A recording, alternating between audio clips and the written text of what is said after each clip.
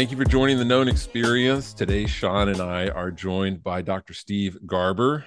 Sean and I have both been exposed to Steve's work through some different avenues, but Stephen Garber was a professor of marketplace theology and leadership at Regent College in Vancouver, and he completed his PhD in philosophy of learning at Penn State, where he focused on the connection between belief and behavior.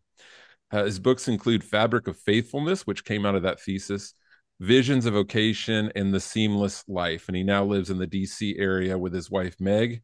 He has 5 children. And Steve, how many grandchildren are we on now? 1,800. We have 12 grandchildren. Yeah. As of this moment.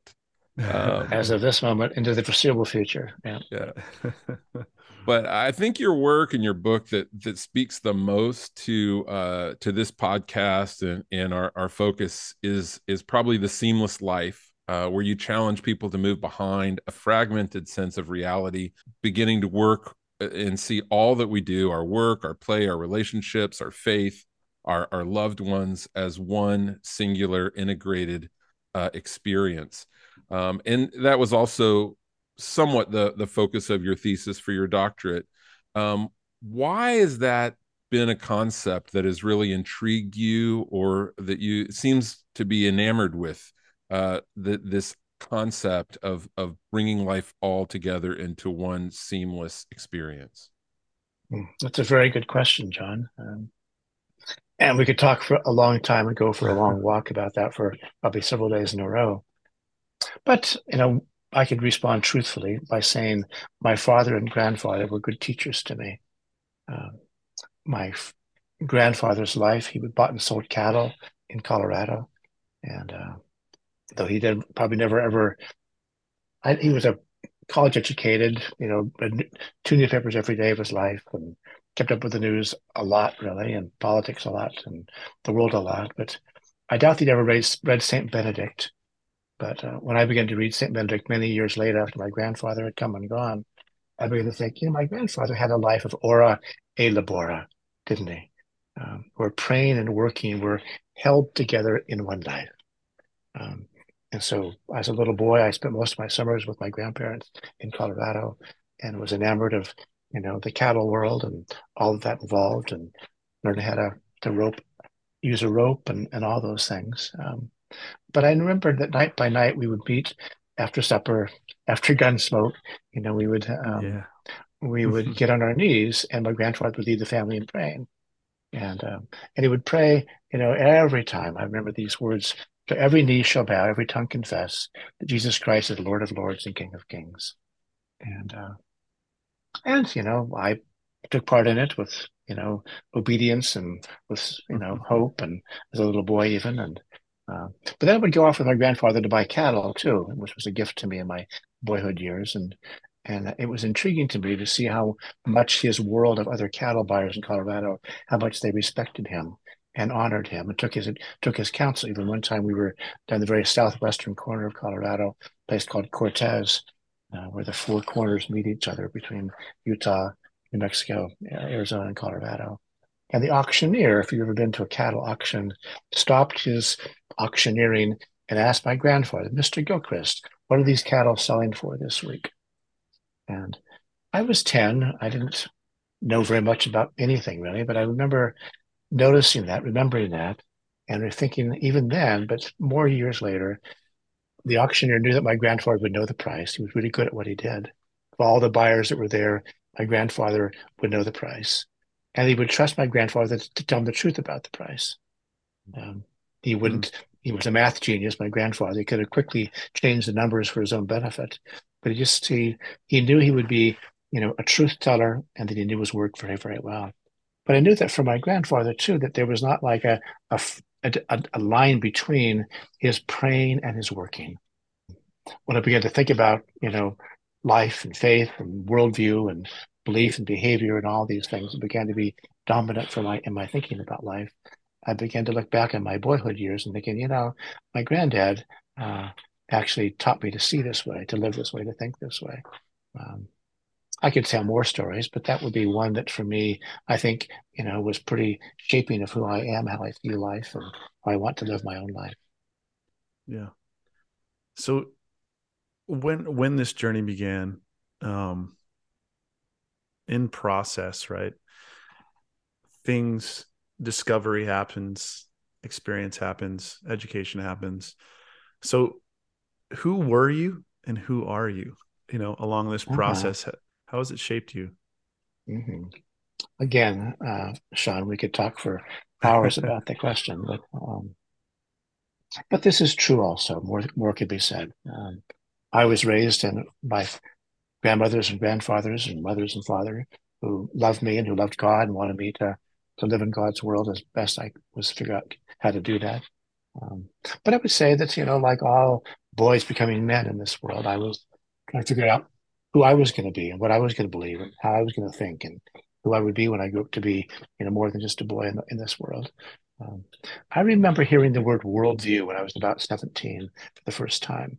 And did I have a worldview? Everyone has a worldview. Everyone has a Sure. way of seeing life and the world. And I did too, at 5, at 10, at 15, and at 17. I just had never heard a word like worldview before. And I remember thinking that it intrigued me, particularly because what I could understand was it offered a more coherent, comprehensive view of everything about me, all the things that I cared about. Uh, but I remember thinking, because I was 17 and then becoming 18 pretty quickly after that, that if I was going to be serious about the idea of a worldview, I have to rethink girls, wouldn't I? So before I got to politics, which brought me to Washington some years later to teach politics for most of my life, or got to the arts, which has taken me all over the country and the world. Before I got to economics, I served as a senior advisor to the Mars Corporation's Economics and Mutuality Project. Before I got to these bigger questions in some ways for life and society, I'd have to rethink what cared most about at 17, which were girls. Because if it wasn't true for the girls of my life, how could it be true for politics? How could it be true for a globalizing world? Now, Mm, those are questions I've taken up in my life in the years since then. But at 17, 18, I remember feeling quite keenly, a little bit painfully, what would this mean for girls then, Steve Garber? And I began to, for the first time ever, John, to ask deeper questions about how I thought and how I would, what I understood relationships to me in God's world. And I would, it's a longer discussion to go into from all that, but I would say that, I began to realize in some ways those deepest questions for all of us as human beings. But for me, clearly as a emerging young man in the world, um, it had to be worked out there if it was going to be worked out in the rest of my life into the public square eventually. Or it could be said. yeah. I feel like we live in a world where people's values and views in politics are more fragmented and less seamless than ever. But before we go too far down that, this idea of seeing life seamlessly, what does that mean? Like, where does it start for us? I mean, I know you said it started, with the most basic thing in your life at 17 is girls. But as an adult who maybe is like really being confronted with this in a new way, how would you like communicate or explain or suggest we begin to see life seamlessly? If I can draw back to an earlier conversation you and I had, John, you asked if I knew the Laity Lodge, and I said that I did. I've been there many times. And for those who don't know, it's a remarkable retreat center in the hill country of Texas, about an hour and a half west of San Antonio, and brought into being by uh, the unfortunately named Butt family of Texas. Um, but they've been very good people and have done very good work in Texas for 125 years now, essentially. Um, but when HEB, which is the name of their grocery store company throughout Texas and northern Mexico, when HEB was beginning to sell a lot of bread and a lot of milk to Texans, um, Howard E. Butt Jr., was gone off to Baylor University and became friends with Billy Graham. They were about the same ages, actually. And they both had this sense of longing and desire and maybe gift from God to be evangelists. We had to speak it in crusades together. And but here's Howard Butt, who's the son of Howard E. Butt Sr., who was the runner who ran a business. And his long expectation was his oldest son would pick up the business too in his life. For the next 10 years, Howard E. Butt Jr.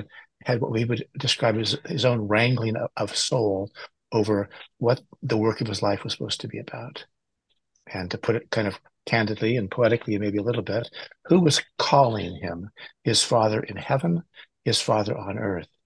Because in his own ecclesial world in Texas, clearly a call to ministry was a higher calling than business. The Lady Lodge was born out of that wrestling that he did in his 20s, actually, as a place to come think through, what does calling mean in this life?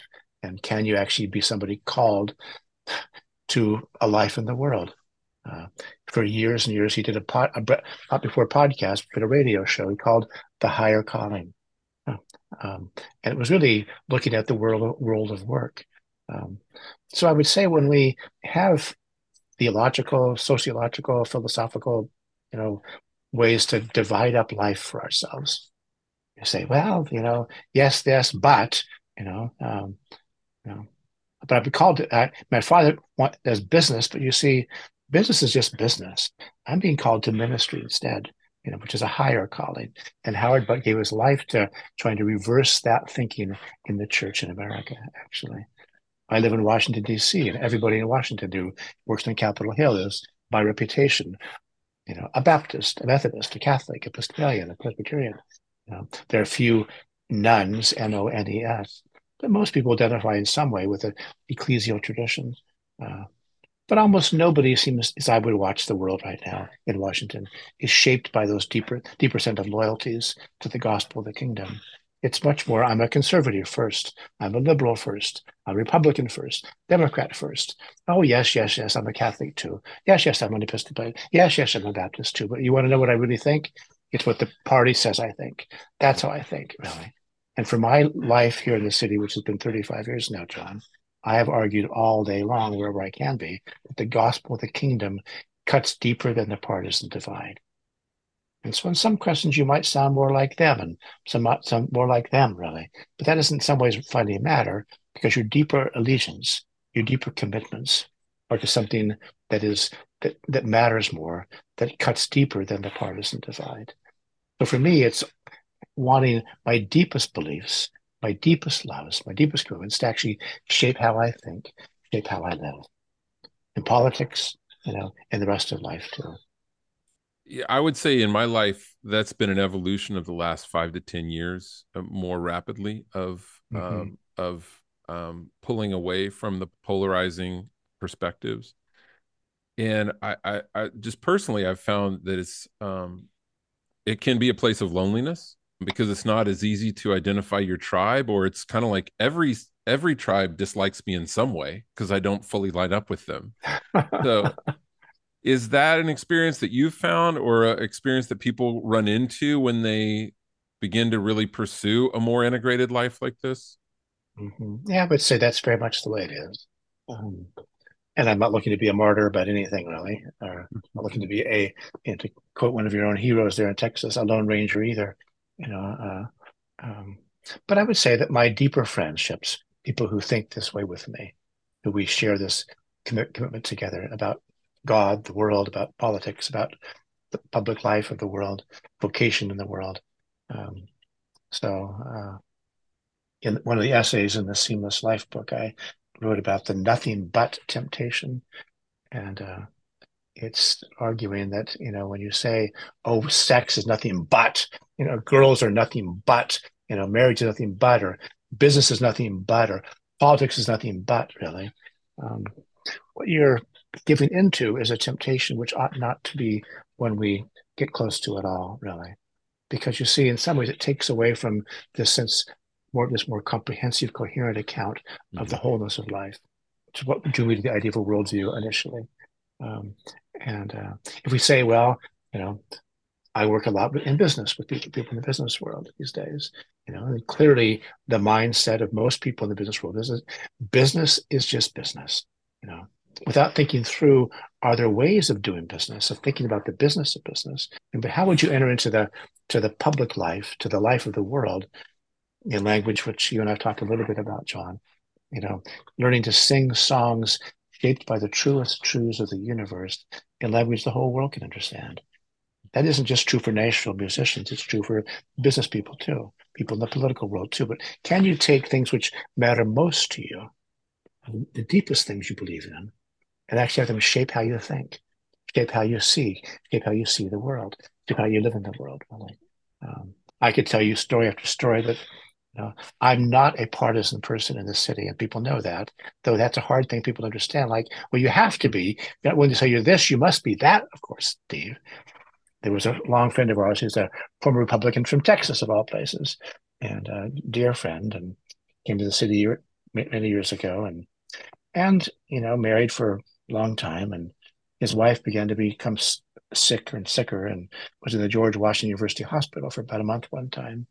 And Meg and I went to visit her several times. And one night we were there, and he said, "Oh, Steve, you wouldn't believe we came to see Rosemary last night." And he mentioned the woman's name. I said, "Yes, I know her." And he said, "Oh, well, she knows you too." Because she asked, "Well, who comes to see Rosemary?" I said, "Oh, Meg and Steve Garber do." And she said, "Oh, Steve Garber, such a liberal, isn't he?" You know, he's a very well-known Republican conservative politico in the city of Washington. And Bo said, "He's not either." And she said, "Oh, he is too. He's an environmentalist." Now, I've never in my life ever used that term about myself. Do I care about the creation? Yes, I do. I care about the earth and the heaven and the seas and the skies. I do, really. I care about reptiles and cows and horses and butterflies. Yes, I do. Do I love to grow my flowers? I do, really. But I'm not identified in a partisan way with environmentalism in that kind of more partisan way. But to simply be somebody who would be known in the city as caring about the way the world works and how we take care of it, I could be pigeonholed as, "Oh, such a liberal, isn't he, really?" As if somehow, if you cared about things like that, you clearly weren't part of our tribe, our camp. Because, of course, why? We don't care about things like that from our side. That's those guys over there. And I have little time for that, though I've lived in that world for most of my life now. So. Yeah. It's often said, or people say, I'm not what I do. Right. So, but we are what we choose. Right. So, yeah, that's true. That's profound. Right. Yeah. And so therefore what we do is a part of who we are, for better or for worse. Right. So it's just like the guy that says, your business is your business. And another person told me, let your investments be your investments. And it never made sense to me. Right. It's always been a very frustrating thing for me to grapple with. And even more so now with children, right? What I end up doing, unless you are in a very, constrained life for, by external circumstances that you can't control much of anything. But I always want my kids to see consistency, right? So if I say, this is important to me, then what I do is actually a reflection of who I am. And so do you find that, that challenging for most people to really understand, right? I don't know if it's a lack of understanding, and our choices are who we are, therefore what we do is a part of who we are, or is it more of that entanglement can be too much, right? Life is already challenging enough, so I don't need to have to somehow have this existential crisis about what I do too, right? Like, let my work be my work. Life is hard enough. Do you understand what I'm saying? That was kind of a long-winded question, but it's always, for me, it was girls, and I don't want to live like most 40-year-old men. I'm now 44, who seem very disconnected with what they do, or it's for the simple outcome of money. That didn't make sense when I was 17 and chasing and understanding girls, or now 44. I still don't understand a life like that. So what do you find it to be a challenge, and what's the reason of the disconnect? Yeah, it is a wonderful question, though. That's the kind of question we should talk about for a long time. On the one hand, I am pretty deeply committed to this insight of the Oxford moral philosopher Iris Murdoch, who wrote some years ago, at crucial moments of choice, most of the business of choosing is already over. Hmm. Ooh, I like that. I do too. Um, Hmm. because, of course, we choose out of who we are, out of the choices we've made. Is this fatalism? I don't think it's fatalism at all. Is it Hmm. karma? I don't think it's karma at all, actually. But I think that, in Václav Havel's, best imagery or best teaching, the secret of man is the secret of his responsibility. So here's the Czech political philosopher, poet, playwright, become president, understanding his own culture and century in Central Europe and realizing that apart from the Czech people recovering the idea of responsibility for themselves, for the future, there was no future for them. It'd always been totalitarianism up to that point, really. The Nazis, the communists deciding what the day was going to be like and whether the sun was going to shine or not, and what books you were going to read and where you could work and where you could go to school. And so when communism imploded finally and Havel became the leader for 10 years, he kept saying all over the world, the secret of man is the secret of his responsibility. Uh, so I've taken that to heart quite deeply, actually. And I think at the heart of who we are as human beings is our ability to respond, our responsibility. So to pair that up with Iris Murdoch's, at crucial moments of choice, most of the business of choosing is already over. In my mind, is really it helps us think about this question. Um, I would say to add a little bit more to this because it's a good question. That I think we are, as sons of Adam, daughters of Eve, disposed to dualism, and Hmm. it's a heartache. It's a tragedy, actually, because it has far-reaching consequences for everything about us as human beings. Um, Several years ago, I was speaking in Birmingham at the tragically iconic 16th Street Baptist Church, where the little girls were murdered one Sunday morning in the early 1960s. And I was asked to speak on the question for the whole city, for a prayer breakfast for the city. What would the recovery of the idea of vocation mean for the renewal of our city? And I took it quite seriously, and uh, a lot more could be said about it.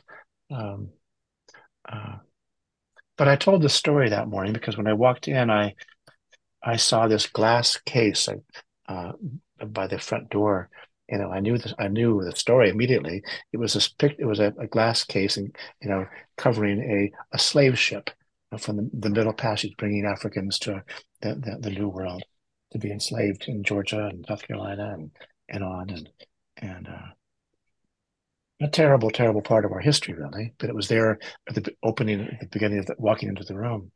Um, Ironically, but providentially too, I suppose, we sang Amazing Grace when we finished this prayer breakfast for the city of Birmingham. I sang, but also with kind of an ache in my heart, thinking, but John Newton, this is your story, really.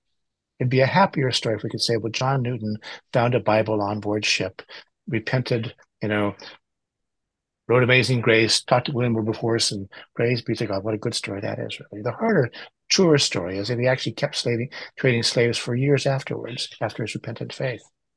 Um, and he Hmm. would literally have studies of the Bible on the top deck with officers, while the slaves were manacled below in the holds, for weeks and weeks on end, really, seeing no relationship between his new Hmm. faith and his life, his work, actually. Um, and it's even harder because it's the first record we have is about 34 years later. He wrote a letter, which you can find, where he says out loud for the first time that we have record of, at least. I know that I was once part of a terrible, terrible thing in life. I did this with my life, uh, and so every indication that he himself realizes that it was amazing grace who found a wretch like me is true. But in terms of putting together, holding together a more coherent sense of, I think this way, I believe this to be true, I live and work this way, it wasn't true for much of his life, actually. Hmm. And I believe that we shouldn't be disdainful of him Right. because we're all disposed to dualism. But I do think in some ways, quite profoundly, at crucial moments of choice, most of the business of choosing is already over. Um, Mm. Yeah. That wow, that quote that resonates so much. Something Sean and I've talked about is in this known experience that we often reflect on that for men we only tend to get real or vulnerable often in moments of crisis. And you can't build a friendship in a moment of crisis. Like, you can be there for each other, but there's a practice you need to engage yourself in. So in that moment of crisis comes, you've built this foundation of depth. Um, we like to get pragmatic on here and offer people some ways to enter in more deeper into these ideas. What would you suggest as some steps in becoming more aware where your life is not integrated, Mm-hmm. or even Yeah. this idea of going slow that you talk about? If you touch on that Mm-hmm. also. Yeah. These are all such good questions, John.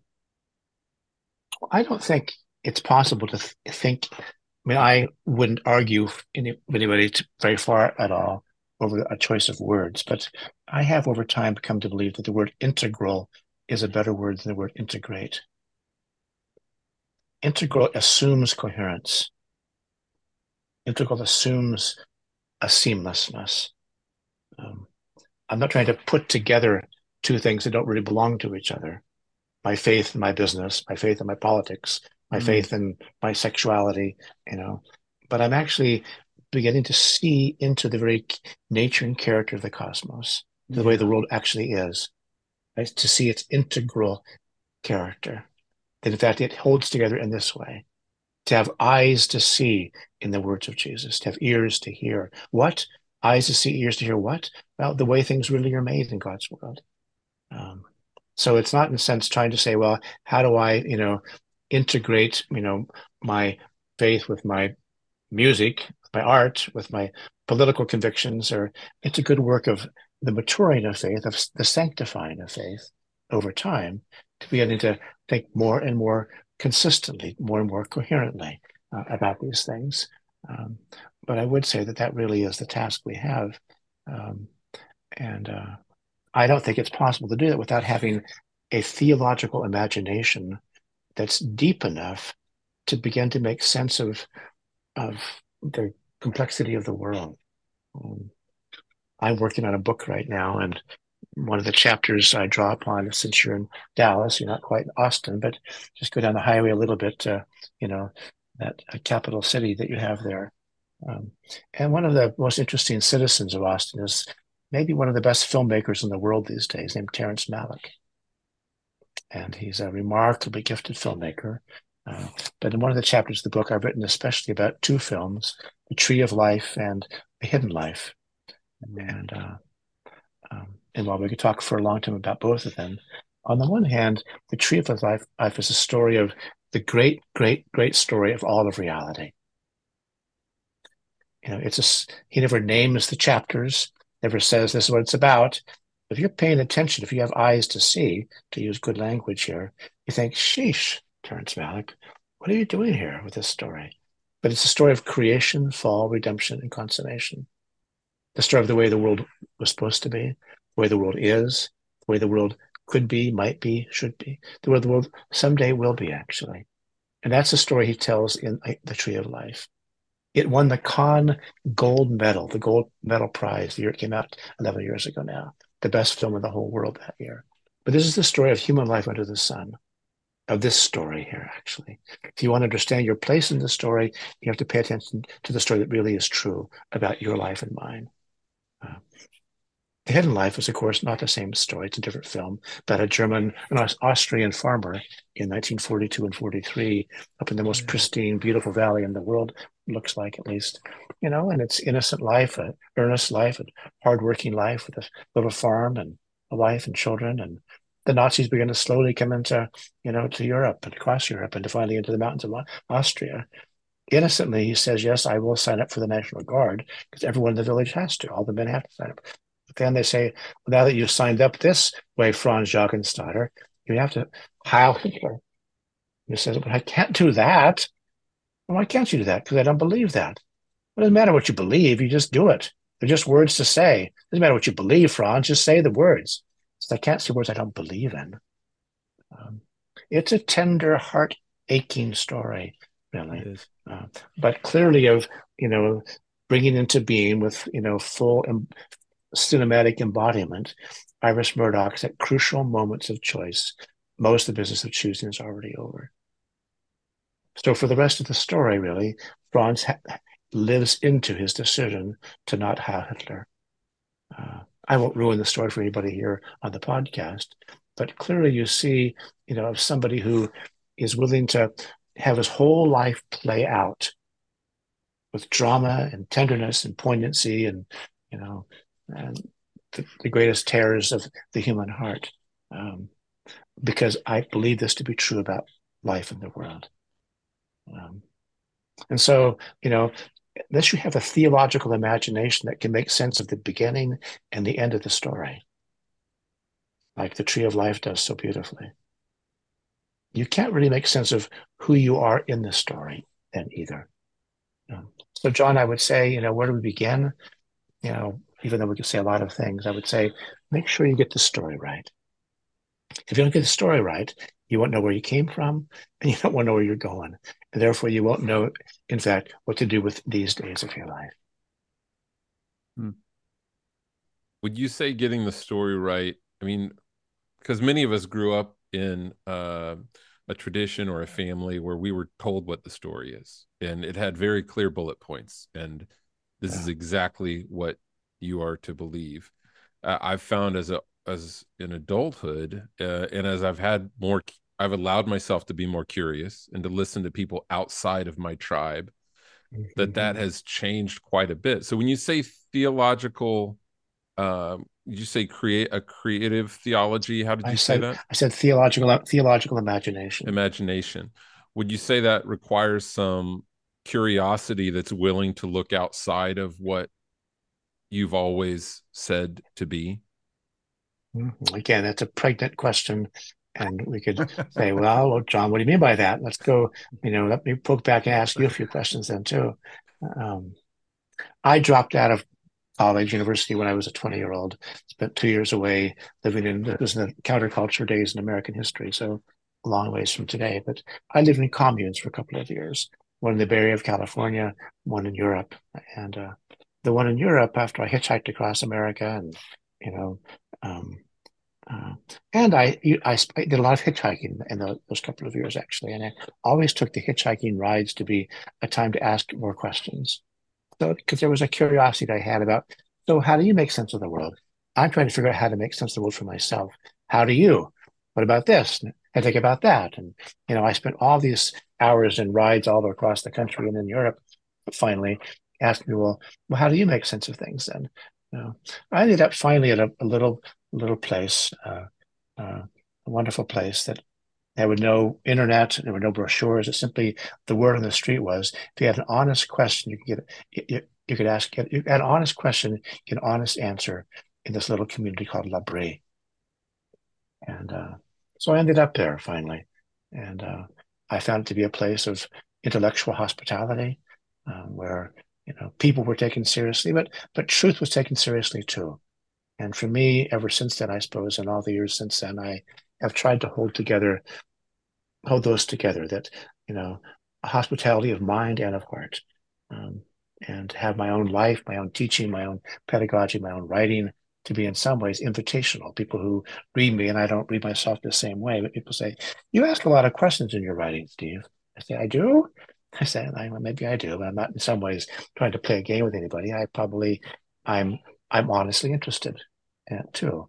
And so for me, about 3 years ago, when the publisher of Etta Schaefer's The God Who Was There decided to put out a 50th anniversary edition of this book, I got asked to write the foreword for it, which was kind of a surprise to me because I was just not very long ago, a college dropout who found his way to La Brie too. But I did my best to, in some ways, tell something of the intellectual, moral, religious, spiritual, human, relational hospitality that most of all marked what La Brie was about, a place to come in with an honest question and get an honest answer. So I could say more about that, John, because you've asked a complex question, but I am a mere Christian in my deepest commitments about things. I'm not particularly interested in what the room off this hallway. I mean, I'm an Anglican by worship week by week, but I live most of my life quite consciously in that central hallway of C.S. Lewis's, the central hallway, that of mere Christianity. So I'm not particularly interested in the debates between the traditions, though I sometimes enter into the particular traditions and their questions. But I really live most of my life in that central hallway of the most important things. Hmm. So as you've grown in your professional life, by nature, right, when you are a professor and a doctor and author and on boards, you become the man that has the knowledge for others to find answers, right? Um, has this progression left you room to have those questions for yourself still, or has that the your role as guru, right, for others to find answers, has that somewhat not given room to that hallway, right? Or do you find specific time and place for yourself to Yeah. encourage that? Again, I mean, we'd have to probably just sit face to face and talk on for a while and say, well, tell me what about behind the question. What's in the question for you? Um, I mean, I would say that, I mean, this is an image that I've been helpful to me in my life. Um, None of us live all of life with our hands completely open about everything. Right. None of us live all of life with our hands completely closed about everything. We live in some ways, all of us, distinctively, uniquely, wonderfully differently, with some open palm, open hand, and then a closed hand, really. Mm. Some things are, in some ways, are not negotiable in that sense for all of us. And then some things we say, well, let's talk about that, okay? Um, uh, so for me, I think maybe maturity, maybe a growing maturity of mind and heart is to realize with greater wisdom and insight, what are the things you're going to hold like this that you never would let go of? What are the things you're going to say? Well, okay, let's talk about this. We could talk about that, can't we? Of course we can. Now on this one too, I mean, depending on who you are and where you are, I mean, uh, I know that at least on some level you have read things I've written, but there's an epilogue, or I guess an epilogue to the Visions of Vocation book. I tell a story about a man on an airplane traveling across America and having hours of discussion with him about the deepest things of his life and of my life too. You know, he was by creed, and proud to be an evolutionary determinist. That was how he described himself. Fancy pants lawyer in Washington, D.C., going off to Las Vegas for a weekend. And we talked about everything in those few hours together. Um, and, I wrote in the epilogue, that when I asked him a particular question at a particular time after some hours of back and forth, and he gave a very surprisingly very candid answer to my question, I wrote that I didn't laugh at him, of course.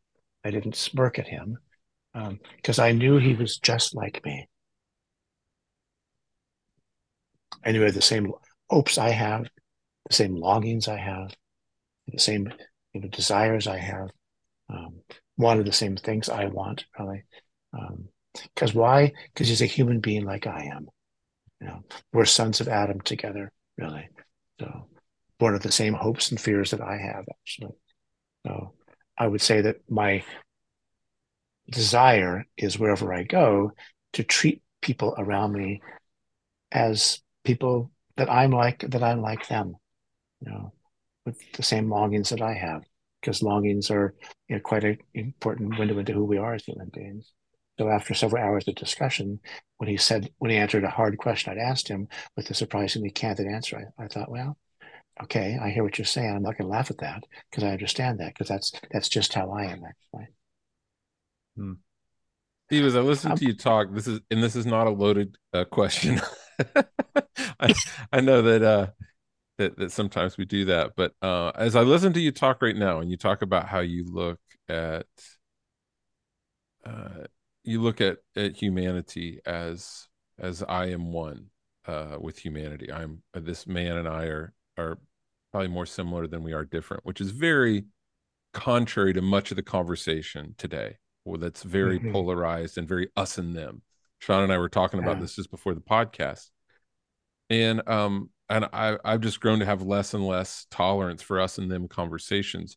But what I hear you saying is that this seamless life idea, maybe part um of being that way yourself, is seeing the world that way, like not just internally being seamless, but seeing my connection to the world as being more seamless, that it's not just us and them and categorize these people this way and this silo and that silo, and that maybe as I begin to be willing to see the world more seamless, that I myself will become that way. Is that, do you think that's accurate, or is that Yeah. just No, it's a very good question, John.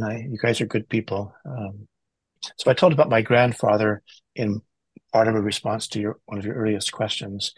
I mentioned my father too in that, but I didn't say anything about him. But my father was a scientist, a plant pathologist for the University of California, which meant that he studied plants his whole life, you know, and not just always picking them out of the ground and looking at the plant, but he saw through microscopes most of his life too.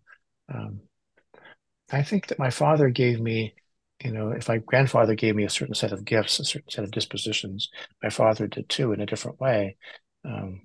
Because he would pray walking into the laboratory to have insight into the questions that were his that day.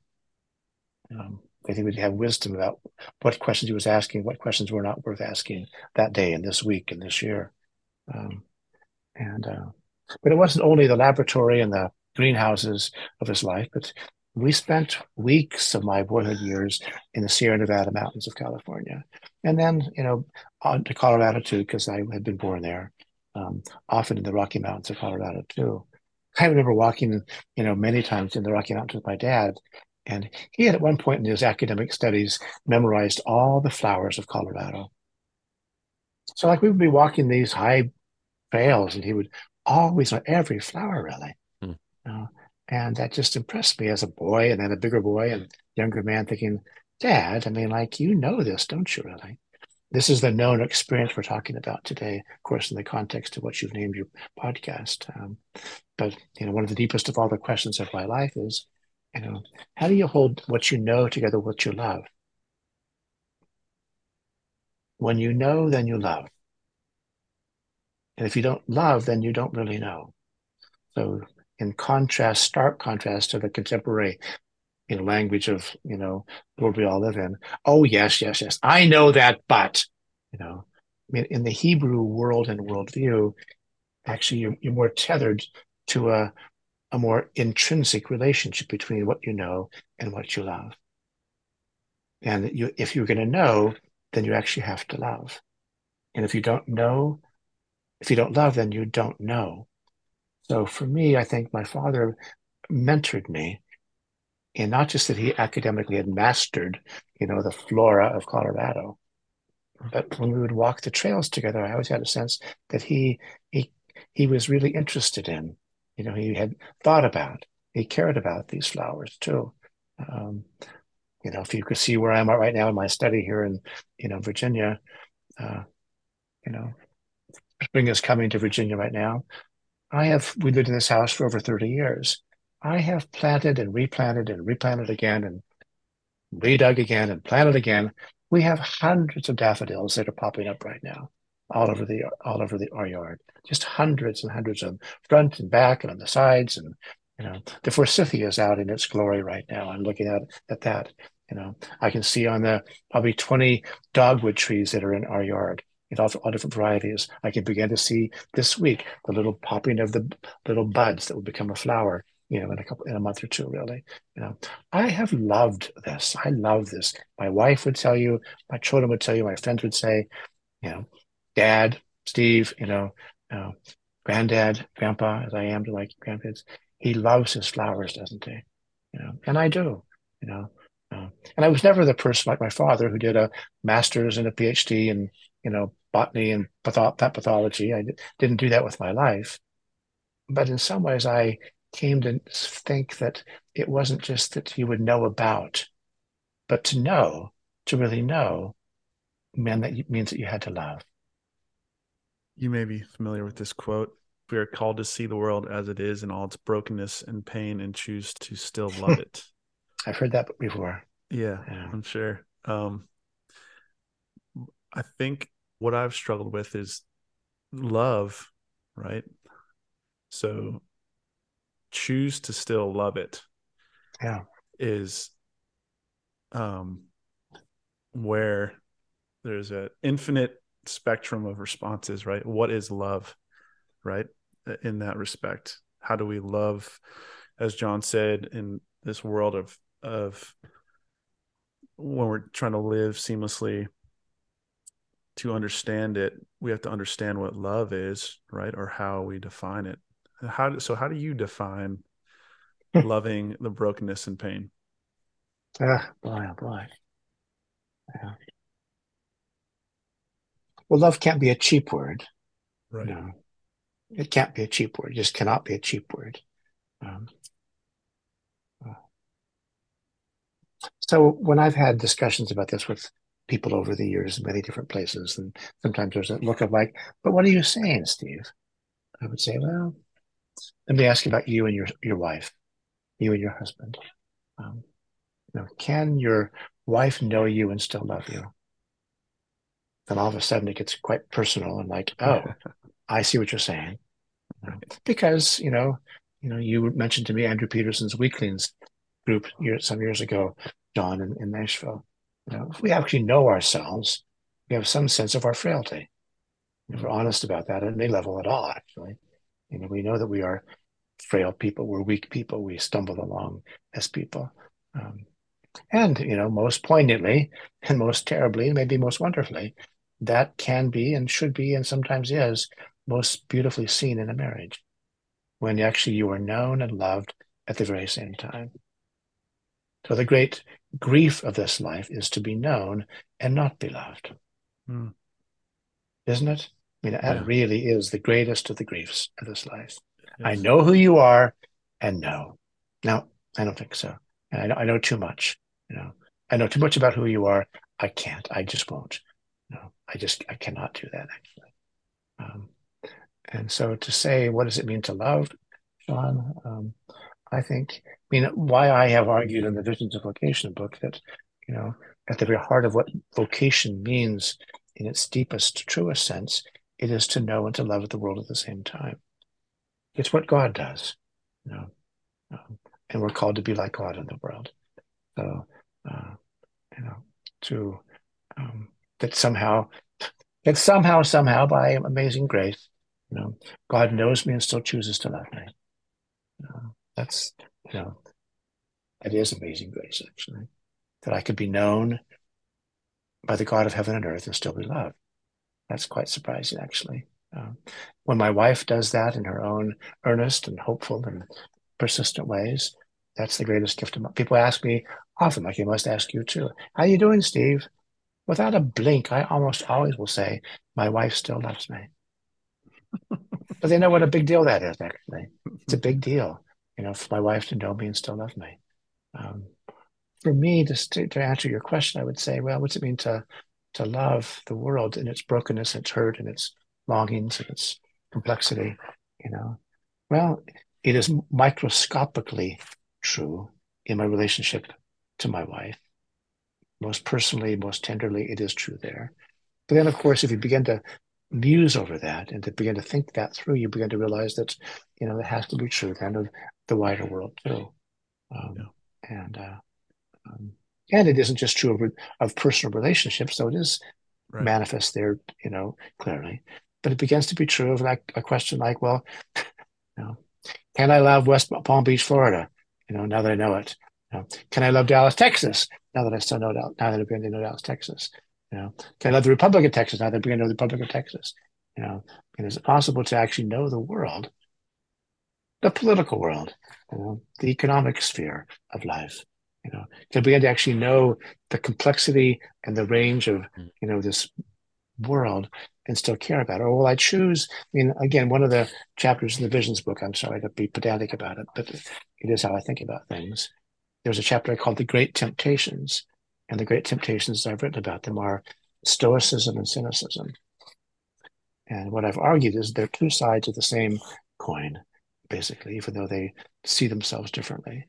But they both know, but say, I won't care. Mm. Stoicism says, well, I used to be 20. I'm not 20 anymore. Come on. Right. You know, Right. I've lived in the world for a while. I've done that. I've been here. I've seen this. I've no, I'm not going to be fooled again. You know, I'm not going to get hurt again. So I turn the barometer of my heart down. Why? Because I don't want to be hurt again. Why? Because if I know like that and take it in like that, I'll get hurt. I won't get hurt again. Thank you. Cynicism is not the same response, but it's also another way of repressing or suppressing, in the language of Romans chapter 1, what we know to be true. And cynicism says, well, you know, I've lived in Washington, D.C. for a few years now. And if I don't screw you, you're going to screw me. So I'll get mine done first. I'll stab you in the back first. Okay? Yeah. And we should remember, of course, that House of Cards was, first of all, a BBC production. You know, it wasn't Washington, D.C. And why is that? Because the screwing, the cynicism to get you first, it goes way, way back for us. And the cynics actually named themselves the cynics thousands of years before Jesus came into the world. It's a long, long temptation, really. You know, it goes way, way back in human history. Why? Because it's awfully hard, maybe the hardest thing in the whole world to really know and to still care. Mm. I love that. That's yeah, that is John. Yeah, as you were talking about that, and this is just personal processing and reflection, for whatever it's worth. But I was thinking about why, that's so true. We are, sometimes we're afraid to be known because we don't think we'll be loved. We're afraid to know others deeper because we're afraid the more we know them, the less we'll love them. And I wonder if that is because we so often frame knowing by negatives. So we elevate the negatives or the differences or the things we disagree with, rather than looking for the good or looking for what we agree in or looking for the beauty. And I think we do that with others, and we probably do it with ourselves also.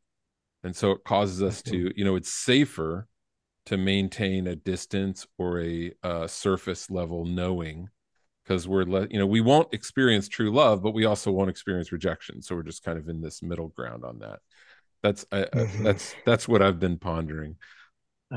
There's really, just to play with you a little bit, John, there's a no man's land between those two that you just articulated, isn't there? Well, but I don't want to get too far in this business of knowing you or being known by you. Why? Because that would be something bad could happen, actually. I might know more about you than I want to know, or you might know about me than I want you to know. So I'm going to keep this a little bit, put some boundaries around this, because you see, if either side goes either this way or that way, that's not good for me, really. So I won't go there, thank you. It becomes a, quote, no man's land then. So I'm always the pragmatic one. I always want to know, like, what can I do? You've said that twice now, John, what, on this podcast. You've what identified yourself as pragmatic. Yeah, I mean, I always want to know what steps can I take. That's why, like, if I've gone to a therapist who just wants to let me talk the whole time, I'm always like, give me homework, tell me what to do. But I wanted to get your thought on one practice. I think we both have in common, or we both enjoy. And a while back I was reading this book, Dear Teo by Irving Stone, and anybody that's not familiar with it, it's the compiled and edited letters from Vincent van Gogh to his brother Teo. And they are beautiful and heart-wrenching and heartbreaking, and it's reality. This is real, actual letters that he wrote back and forth with his brother. And something I was really struck by is he would take these walks often, like hours and hours, and something that a lot of us don't feel like we have the luxury of today. But he'd be out in the country for hours and hours, and all that he would glean from that time he would share with his brother. As I've gotten older, I've come to value and appreciate those experiences so much more, whether it be taking a trip with Sean and going for a long hike, or just taking the time to take a walk. Do you feel like that's a practice that helps us regulate in all of this, as far as becoming more aware of our thoughts, or giving ourselves space to get even the power of boredom, bringing us to let some things come to the surface that that we don't think of when we're just distracted by going and going and going. Mm-hmm. This isn't to be too self-reflective, John, but maybe 5 times, maybe 7 times, I've said to you in this last hour plus, we should take a walk together. Yeah, you have. Why should we take a walk? What do you think happens when we walk? Mm-hmm. Yeah. Unless you're just really obnoxious, John, I don't assume that you are. You're probably not going to be on your cell phone the whole time. Mm-hmm. You're probably going to put it in your pocket, at least, you know. But most of the time, probably you're going to be paying attention to the conversation. You're on this conversation with somebody that you want to talk with, uh, and because you have used the language, both of you, about slowing down, you know. And I think in some ways we slow down with a walk like that too, don't we? We're not walking in a mall, or we're not walking to an appointment. We're not walking to get someplace. You know, we're walking because we want to talk to each other. And so I think that the grace of that kind of a walk is, its purpose is to dig more deeply, to be more human together. Um, you know, we've not mentioned this person at all, and maybe I'll give you this as a last shot too, because you've asked questions about this. I just couldn't figure out how to say it to you right now, but this is the known experience, right? Um, so if I was apprenticed by so and so and so and so, when I went here and when I went there, and you can kind of maybe place me intellectually or theologically or philosophically, those were his teachers, weren't they? You know, it might surprise you to know that one of my most chosen teachers was Simone Weil, the French philosopher, a woman in the first half of the 20th century.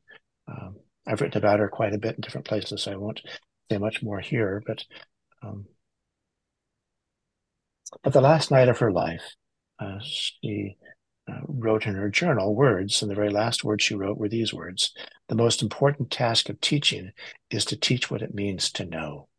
Now, if you were to walk across, you know, Dallas, Texas, and all the schools of all different sizes and shapes, and, you know, from the preschools to the kindergartens to the elementary to the private schools, the public schools, the universities, the colleges. I mean, thousands of people are, you know, in those schools, and thousands of people are teaching in those schools.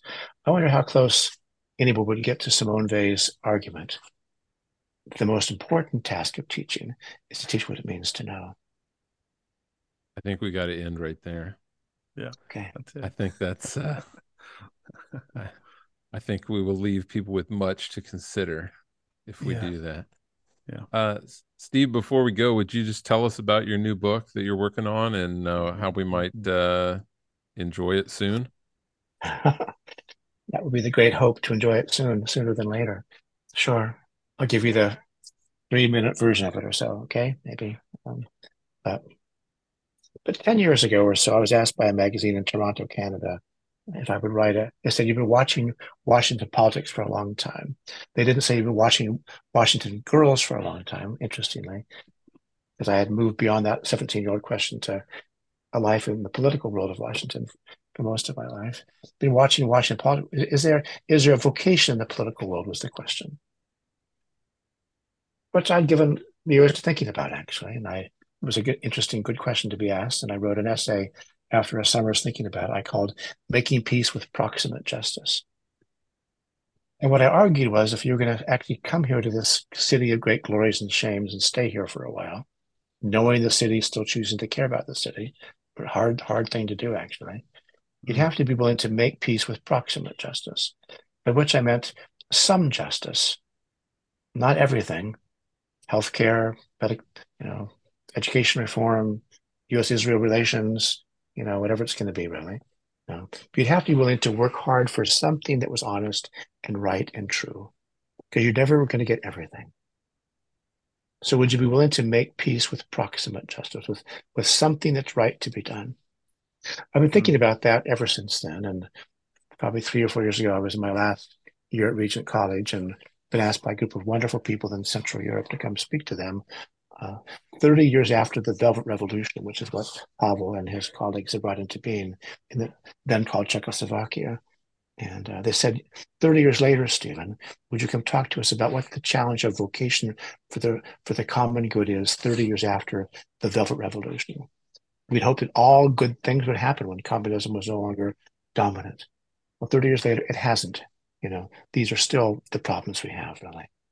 So I spent several days, with them, laboring in the love of my heart, trying to think with them about what the recovery of vocation would mean to them 30 years later. How would you still work at things that were important, even if all that you hoped would happen has not happened? I came back when I was deciding to leave Canada, come back to the States. I thought, if I can find a way to write a book about the proximate, I want to. So I spent the last 2 years pretty steadily working away at this book. I'm about done, I think, with it. And, it essentially is about, that maybe it's asking a question, because a lot of my writing has been born of questions, really. Would you be willing to work at something that mattered, even if you didn't get everything that you wanted? Everything maybe that God wanted, everything that the world needed. Would it still be worth working for it? Would you be willing to make peace with proximate justice in the public square? Would you be willing to have a marriage, just to kind of be very tender and personal with all of us here for a moment, that had some honest happiness to it, some true happiness in it? Even if everything that you imagined and thought and read about, and saw in the movies wasn't your experience, but you had actually a touchable, true, honest happiness. Would that be worth it? Or will you require of this everything in the now but not yet of history? We don't have access to everything anytime. So it's really a book about how do you keep your heart alive when everything you think ought to be is not? And can you live a life trying to work out, approximate happiness in marriage, approximate justice in the public square, and on and on and on and on. So that sounds like a prophetic book for our time. Yeah. Where people are all or nothing, this and that, in or out, us and them. I look forward to hearing that. Yeah, me too. Yeah. Well, sir, we really appreciate getting to know you a little bit more, and that was my hope, right? Your work is your work, but who is Steve is very important to me. That is my work with coffee, right? So that others can be, so I can learn their story 5 minutes at a time. So giving us your time, we deeply value that, and we look forward to next time. It's good to be with you guys, because I would say that's really true, John and Sean. You ask very, very good questions. Well, thank you, and we will take you up on taking a walk. Okay. Hopefully sooner rather than later. So okay. For everybody that's listening, we're going to come back to you in about 15 seconds with after the interview. Thank you, Steve, so much for being with us, and we hope to see you again soon. Me too. Thank you, guys. Yeah. Welcome back for after the interview. We've just been talking to Stephen Garber, who's somebody that I was introduced to through an organization called Art House, to his writings. Sean, how did you meet Steve? Through my good friend Alan McDonald in DC. Yeah. So he's right. Yeah. Stephen is a legend. I encourage you to go out, check out his writings. I mean, the quote of his that really piqued my curiosity was, he says that culture is upstream from politics, that all politics are a result or reaction to culture. We won't dive into that here, but that's a fascinating idea. I would say, first of all, wow, talking to this guy feels like talking to Yoda a little bit. Would you agree with that? Oh, 100%. Yeah. There was no straight to the point answer. You could tell he was a professor, right? A professor that wanted to spur thought, which I loved, those types of professors that made you think, but he wanted to paint a picture, and then you had to find the answer in that picture. Yes. I would say he is a classic philosopher, right? Yeah. Like, I'm looking for three easy steps to live a more seamless life. and he's gonna tell me a story about something. And I think you asked something like that twice, and I was like, John, you should probably stop. and he kind of, the second time he kind of laughed. Yeah, Oh, you've mentioned that you're a pragmatist twice. yeah, he Good did. for you. uh, So, yeah, I mean, I kind of, I mean, not to overdo it, but I kind of feel like it was kind of like what Jesus was like, right? People, like, I forget the numbers, but something like he was asked like hundreds of questions. He responded to those questions with a couple hundred other questions, and he actually answered the question like less than 10 times right. in all the gospels. So, um, I guess that's a good category to be in if that's how you're communicating with people. Yeah, well, but he has been working with the Mars Corporation, which, if you don't know what Mars owns, they own everything in the Mm-hmm. sweet sector, right? And he's been working with them for about 10 years as a consultant to do major cultural changes in the company. But that struck me as somewhat hilarious, just in the way that he works, right? Because you would think a corporation like that, they want 3 steps to X, Yes. Y, and Z, right? But he's not that type of guy. So, he told me in a private interview that he met with, CEO. It's not like he's meeting levels down. He's meeting with the top. So those meetings are fascinating to me, right? And what corporations like Mars see in him and really want to implement, right? And I asked him that over the phone, and I'm not sure what he said, but I didn't take many notes because I was constantly thinking about, okay, what is his answer? Yeah, I don't know. He is, his essays are phenomenal though. If you don't want to read books, he writes essays quite a bit on social media, and he's a really skilled writer, right? I think one thing I really took away from it when he was asked, um, when did you start thinking about this seamless life idea? Yeah, He told a story, shockingly, about his grandfather, and that he saw his grandfather live out a seamless life. So not only did he know it was possible, to him it was normal. yeah, And it reminded me, you and I have both been reading Bono's autobiography and or memoir, whichever you call it. But he yeah, talks about how he grew up in a home that was a paradox. yeah, Mom was Protestant, his dad was Catholic. His dad was Catholic, blue collar, but loved opera.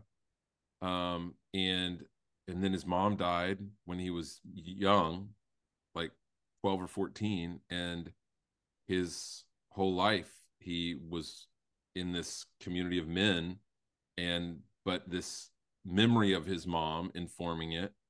And so he said, of course our music was a paradox because my whole life was a paradox growing up. mm. So it just made me think about how much our childhood informs our view of the world and how we approach the world and what we think of as possible in the world. It has a huge impact. My grandfather was, I mean, those are some of the best memories for me growing up. I think the sad part was, and he painted a beautiful picture, and maybe there was nothing that tainted that image as he grew into a man, right? So we have heroes when we're young, and they do inform us. Um, but then as you grow and you dig a little deeper, you see, oh, he was a man too, and these were the issues he carried, right? And things I don't want to carry.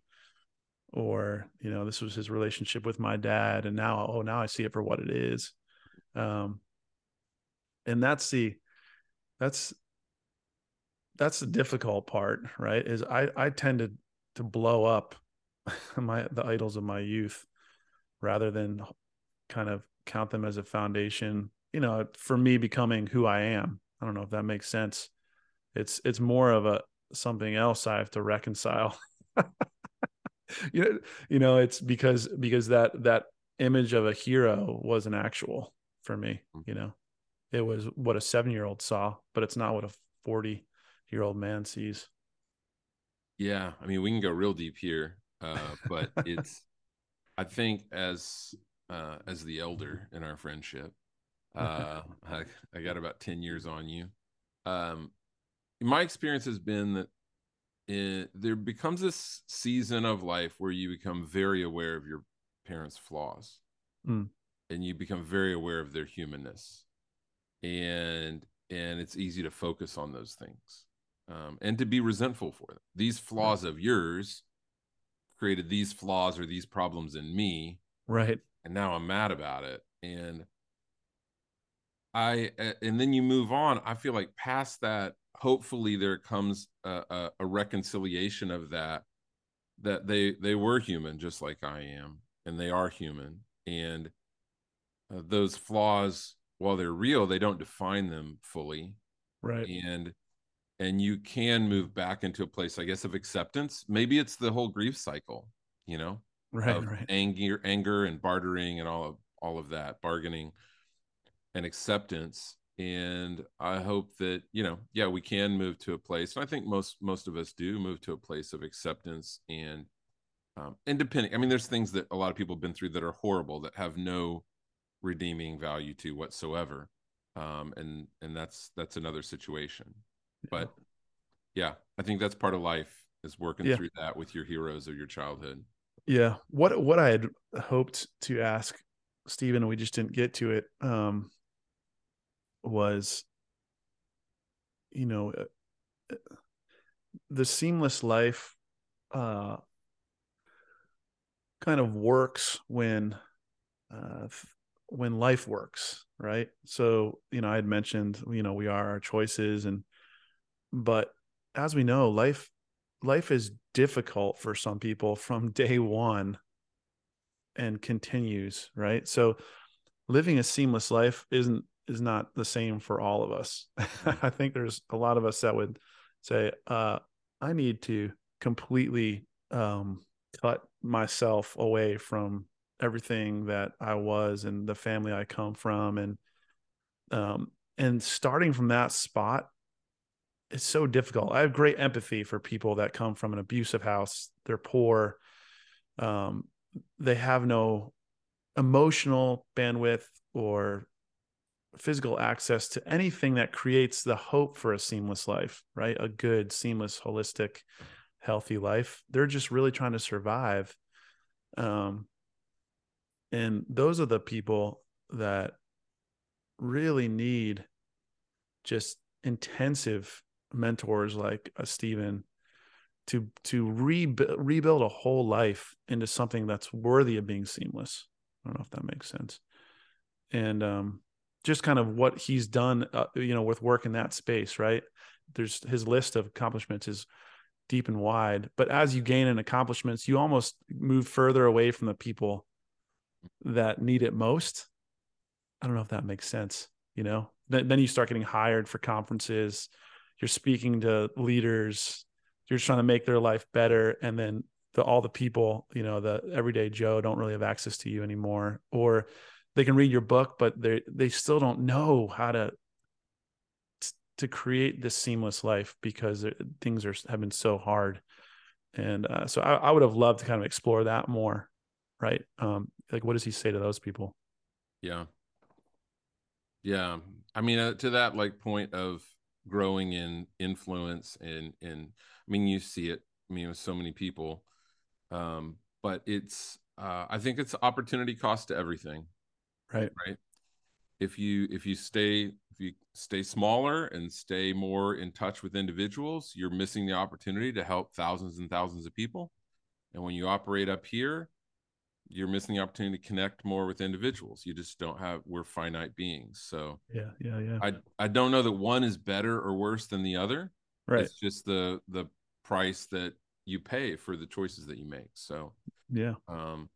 All that's to say, I am incredibly grateful for Mr. Garber. I hope that we can have him on again sometime. I would love, if we can pull it off, if we're ever in DC, to actually record a podcast while we're taking a walk with him. Oh, I like it. I'll fly to That would DC be for that. that would be amazing, right? The audio might be noisy, but I think it'd be well worth it if we could ever do that. Let's do it. You set it up. I'll fly to DC. We'll take a walk. I'd like to take a walk around the city, and I think he has so much to say about the history of that place and culture. And you figure out the technology end of it, and I'll do it. Yeah. That'd Awesome. be neat. Well, thank you once again for hanging around for after the interview and listening to our own musings and thoughts and ramblings about our guests. Like you, we're listening to these things for the first time whenever we're doing the interview, and we're not nearly as educated or informed as our guests are. We have lots of questions. We don't get them all. A lot of times I'll go back and listen to these and think, oh, I wish I would have asked this question or that question. And that's kind of the things we talk about here and after the interview. But thank you again. Hope that you will follow our podcast. We have some great guests coming very soon. We hope that you will continue to live in and experience the power of being known.